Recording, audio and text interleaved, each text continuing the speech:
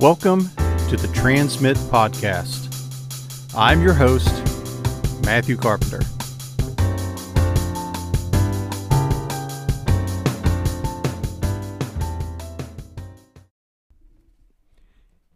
Inside your chest, there's a small fist-sized muscle that keeps you alive, the heart. Your heart will beat around 115,000 times each day, and the beating sound that your heart makes is caused by the opening and the closing of its valves. Each day, your heart pumps about 2,000 gallons of blood. The heart begins beating 4 weeks after conception, and for many, doesn't stop until 80 or 90 years later. Over the average lifetime, it will pump enough blood to fill more than 3 super tanker trucks. And it is true, people can have a broken heart. Sometimes overwhelming grief can cause temporary heart failure. And no, sneezing doesn't make your heart stop. What an amazing part of our bodies. Without a doubt, it is the life-giving force that keeps us going day after day. The workings of the human heart are the profoundest mystery of the universe, said Charles Chestnut. But pause for a moment and consider the idea that one day your heart will stop, either by accident, disease, or the test of time. It will cease to function, and life on this earth will be no more. As Bruce Springsteen would sing, 1 minute you're here, the next minute you're gone. About 8 years ago, my heart made its presence known to me. I, like many others, went about my days never considering that precious piece of creation within my chest. I vividly remember watching TV and suddenly feeling this wave of weakness come over me. The next thing I know, my heart is pounding at a rapid rate. You could see and feel it on my chest. To put it lightly, well, I was terrified. And like any good adult at the age of 45, I did the most logical thing that I could think of. I called my dad. I explained it to him, and he said, "Yep, that sounds like atrial fibrillation to me. By the way, it's hereditary. I have it, your mom has it, your brother too."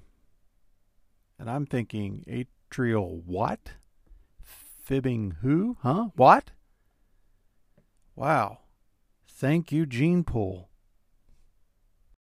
Normally, your heart contracts and relaxes to a regular beat.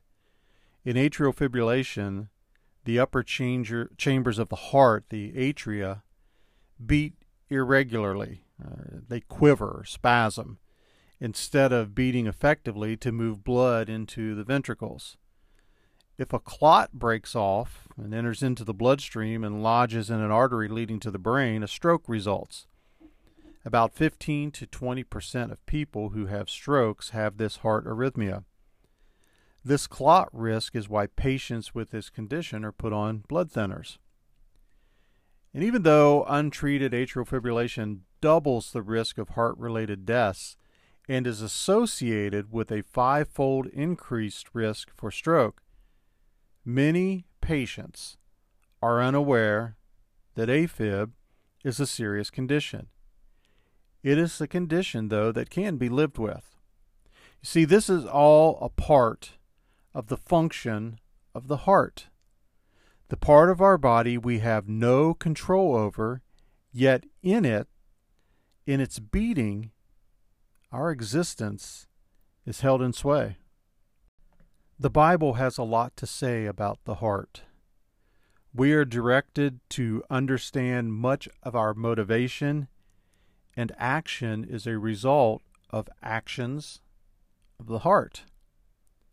Proverbs chapter 4, verse 23 says, "Above all else, guard your heart, for everything you do flows from it. The heart is the essence of the spiritual relationship with God. How we accept God into our heart determines the stability of our relationship with Him. Anything less than full acceptance is nothing more than casual foolishness. So what place does God have in your heart today? Is it fullness or is it foolishness? The fool says in his heart that there is no God.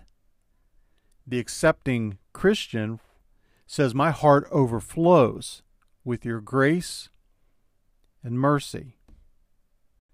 Atrial fibrillation has made me aware of my heart in the physical sense. I know when it's beating correctly, and I certainly know when there is a problem. But isn't that a direct example of our spiritual heart? We know when it's right, and certainly we know when it is wrong. If today God were to do an ECG of your heart, what would He find? Within each of us, we know the answer to that question. My encouragement for you today is this. Very simple. Get your heart right with God before it's too late. Make the commitment to have a heart full of Him and not live a life of utter foolishness. 1 minute, you're here. Next minute, you're gone. What God finds in that ECG of your heart determines your destiny. Psalm chapter 51, verse 10 should be a prayer that we should pray daily. And it goes like this. Create in me a clean heart, O God, and renew a right spirit within me. We should pray for God to remove the foolishness from our heart. The items that distract and take us away from Him. And ask Him for a full measure of His presence in our heart. Take a look at your heart today and see what's there. God bless everyone.